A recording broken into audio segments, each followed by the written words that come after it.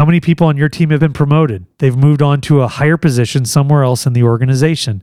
To me, one of the greatest things you can do as a leader is to develop people to be able to take on more influence and have more responsibility in other parts of the organization, or maybe even other organizations, heaven forbid. If they can continue to grow, you don't want to keep them stifled. And by the way, if you have people that are outgrowing your team and outgrowing your organization, not always, but sometimes you need to look then at yourself and ask yourself, well, am I growing enough? Because at some level, they're outgrowing the team because they're outgrowing the leader. You're listening to the Lippert Academy for Leadership podcast, a show where we invite leaders to have courageous conversations about the journey of leadership, work, and culture. Let's go. Welcome back to the Lippert Academy for Leadership podcast. I'm your host, Dustin Carr. Thank you so much again for joining us as we have another courageous conversation on work, leadership, and life, and authentic leadership. We are in part 3 of a 3-part series related to authentic leadership. And so if you missed any of the last 2 episodes, I would encourage you to go back and listen to those. The first episode from a couple weeks ago, we talked about just what is authenticity. Again, this idea that essentially, regardless of external pressures or external circumstances, we're true to our deep held values and beliefs. And then what does that look like? What are some concepts around authentic leadership that need to be anchored deep within us?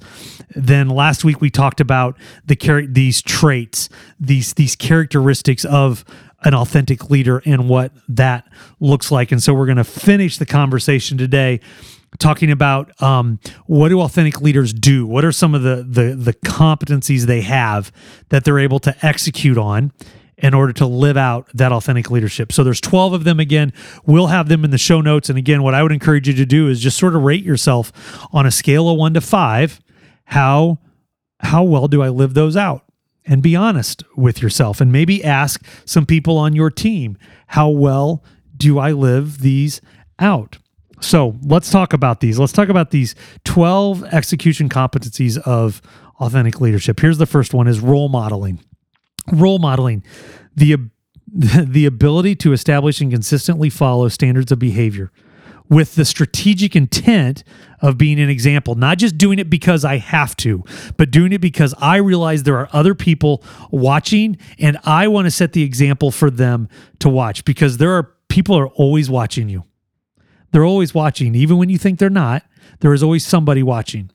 So just as a note, when you go out to dinner this weekend, remember, somebody's watching, and there may be somebody that knows you from work or from that organization you volunteer with or from that faith-based organization you attend on Sundays. Somebody's always watching. Are you constantly and consistently behaving in a way that matches up with who you say you are and how you say you want to live? Role modeling. Number 2, communication. The ability to actually express ideas and provide direction with some clarity while still keeping our ego in check, especially if we have positional authority. Like, it's real easy to go, well, listen, I'm the vice president, so this is what we're going to do. Now, you would maybe never come out and say that because title dropping absolutely drips of ego, but you also know you don't have to, because you know that everybody knows you're the VP. So you can just say it with that kind of authority, and people will respond that way. Communication is so critically important, right? How well are you communicating? Are you expressing your thoughts and ideas with clarity and without ego? Because if you're expressing them with ego, then there really is no opportunity for communication. That just becomes a monologue and a dictation of you just downloading whatever you want people to do. Okay, number 3, a competency that I think authentic leaders need to have. They need to be able to achieve clarity and purpose. The ability to clearly and influentially determine, describe, and explain a desired outcome in a way that the people you're leading can not only comprehend, but they'll become engaged with to help achieve, right? How can I rally a group of people towards a purpose? Can I help us all achieve some clarity as to why we do what we do? This is where mission becomes critically important, and clarity of mission and consistency of communicating that mission becomes clarity important. You can't talk one week about our mission is this, and the next week start talking about, well, our mission is this. And you may not even realize you're contradicting yourself, but what you're doing is sending mixed messages through your team or through the organization, and people start wondering, so why are we really doing this? Are we doing it for what he said, or are we doing it for what they said? Right? Some of this goes back to communication, by the way, right? But I think one of the things great leaders can do is they can help a group of people or an organization get clarity around a purpose. Simon Sinek in his book, The Infinite Game, would call it the just cause. Do you have a just cause? Do you know what it is? And how well are you at rallying people to achieve it? And not only to achieve it, but want to buy in to get other people to buy in to achieve it. Okay. Number 4 is strategy and planning. Strategy and planning, it's certainly a competency I think that authentic leaders need. How well do you create a strategy, a moving forward, a go forward approach based on defined reality and currently known variables? Hey, let's take a pulse of what's going on inside the company, inside the industry, inside the economy, and now let's create a strategy to go forward. We talk a lot about culture and how important it is and the way people show up and how they feel. But I think too many times we separate that from actual business objectives. Like it's not an either or, it's a both and. Operational efficiency and operational objectives have to be created and chased after through the filter of culture and identity. They're not separate. But I think people are not only counting on you to make sure they like showing up, right? That they feel safe showing up and all the other things we talk about in culture. But if you're a leader, you have people that actually count on you to know what the heck you're doing and to do it really well and plan accordingly so they still have a job in 6 months. They still have a job in a year. It is really, really important for strategy and planning. The 5th one goes right along with that, and it's goals and objectives. It's goals and objectives, right?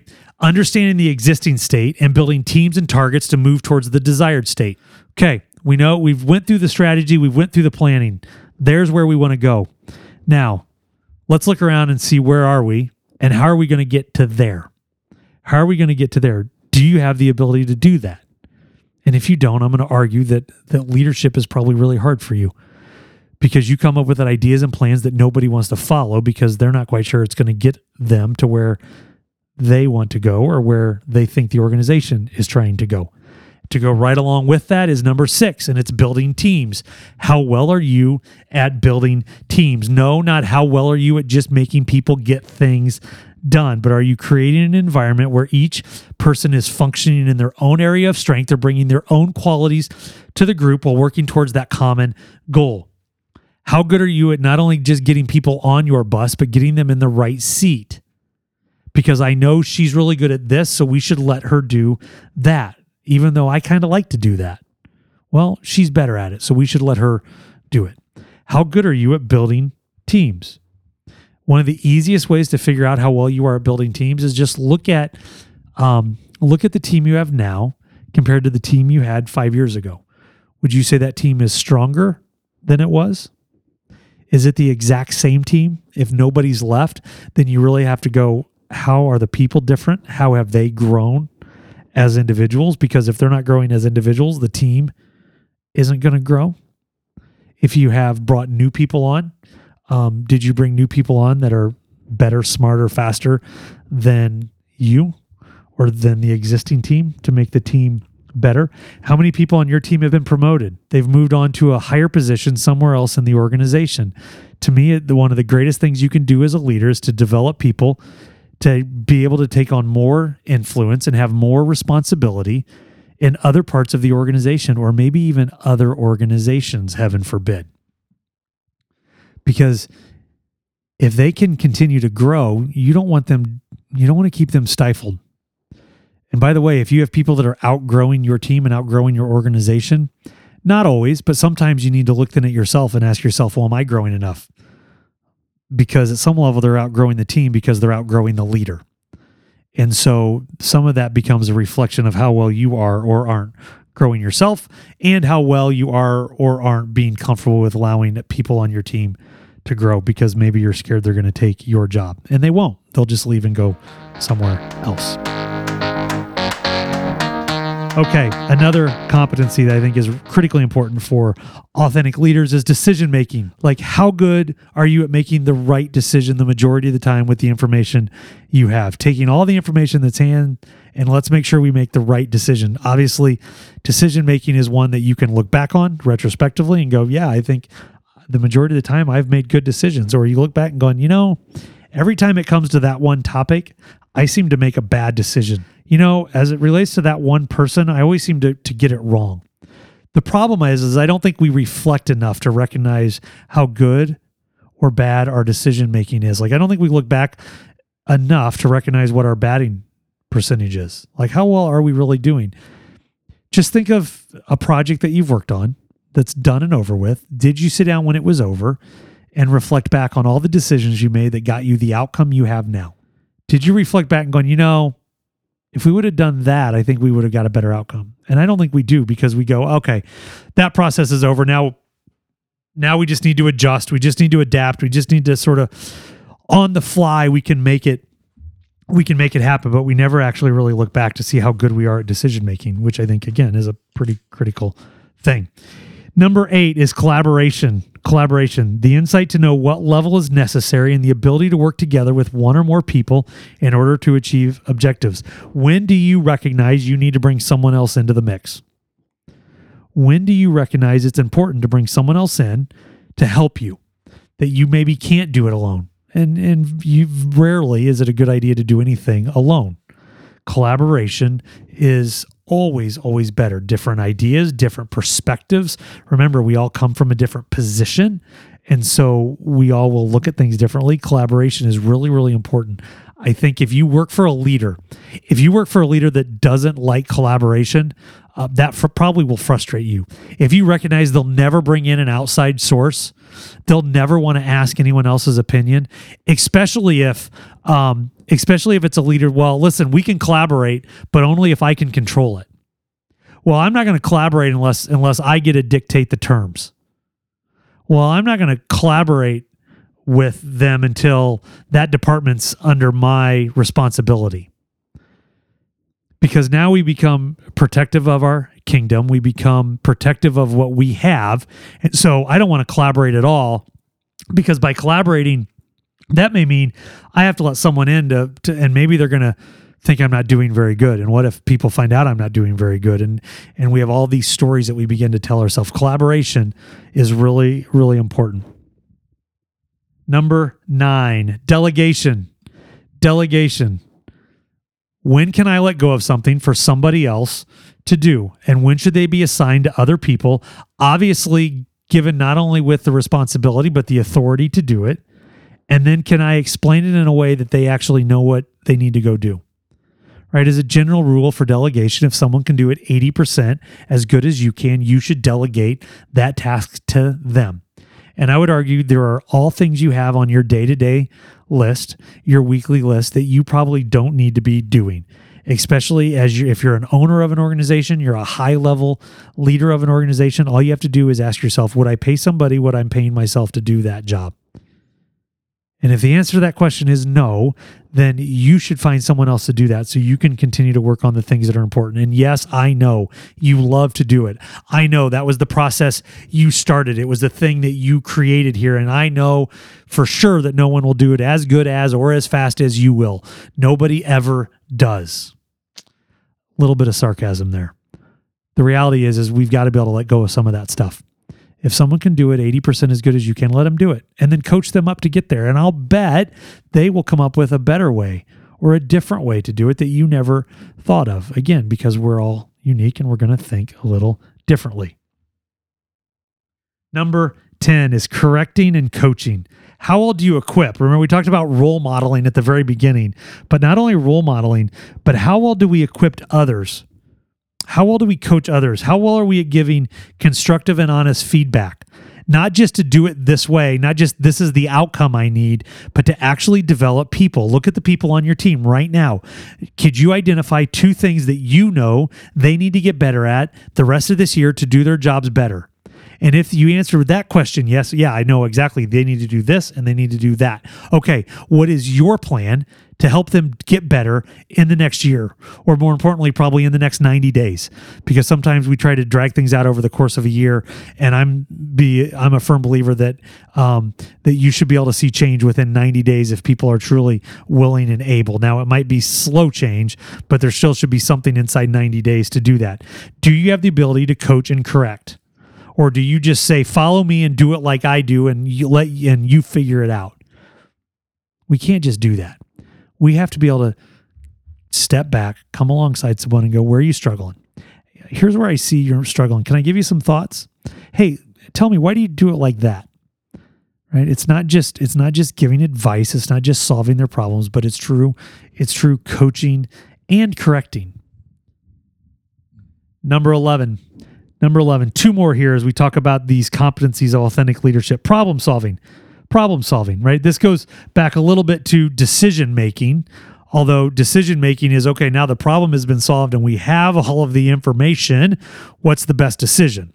Problem solving is like, I don't even know if we have all the information. How do we get everything we need so we can actually make a really good decision, right? Sometimes it's choosing the way in which we solve the problem. Sometimes it's choosing who is going to take lead on solving the problem. Let's go back to collaboration that we just talked about. Your problem-solving abilities are really, really important because if you can't solve problems very well, I'm going to bet you don't make very good decisions. I think those 2 are probably tied pretty well together. And then here's the last one. Here's the last competency of authentic leaders is simply they focus on results. They focus on results. Passionate pursuit of combining strategy, goals, and objectives and decisions and all of that other stuff to get the results. Now, the question is what are the results we're trying to get? What does quote unquote winning look like? Right? What does it look like? Well, it means we hit X in terms of profitability. We hit Y in terms of operating income. Okay, so that's winning. So then regardless of what the industry is doing, regardless of anything else, now we know how we're going to win. And winning doesn't always have to be beating somebody else. A lot of times it's just, what does it mean? What does it mean for me? What does winning look like? And how do we do that? And do I have the ability to take everything in my sphere and the people I have and the objectives and the resources I have, and how do I put all that together in a way that I can actually hit the results that we are trying to hit? Okay, so there you go. 12 competencies of authentic leadership. So you look back over the last 3 weeks, we talked about the 4 concepts of authentic leadership. And then last week we talked about the character traits. What does it look like? Again, those character traits are things on a dimmer switch. And then today, these 12 competencies. What are the 12 sort of behaviors that we hope to see from authentic leaders? And again, all out of this idea that to be an authentic leader means I'm going to be true to my values and true to my beliefs, regardless of these external circumstances or external situations that are happening to me. I'm not going to waver from that. How do I do that? Well, we just gave you a whole bunch of things to think about and consider over the last 3 weeks. And again, what I would do is just look at these 12 I gave you today. And again, we'll have them posted in the show notes for you, but give yourself a rating, 1, 2, 3, 4, or 5. And where you have a 1 or 2 or a 3, maybe you need to lean into it. Maybe you need to figure out and ask yourself, how can I get a little bit better at decision making? Maybe I need to take a class, or I need to do some continuing education. Where do I need to get better at clarity around vision and communicating that purpose that we're doing?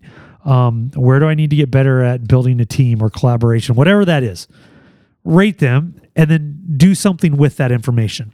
Okay? And I'd love to hear it.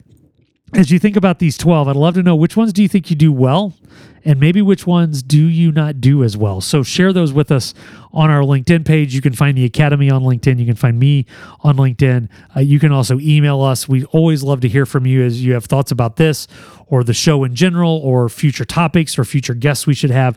You can email us academy@lci1.com. That's academy at LCI1.com. Thanks again for listening. Thanks for subscribing. Thanks for those of you who have left reviews. That certainly helps us as well. We appreciate that very, very much. Okay, the views and opinions expressed on this podcast belong solely to the speaker and do not necessarily reflect the view or mission of Lippert Components, Inc. Thanks to Eternity Bro for our theme music, as always, and to our executive producer, Michael Yoder, and his amazing team over at Truthwork Media. Until next time, I'm your host, Dustin Carr, reminding you to think differently, lead courageously, and live passionately. See ya.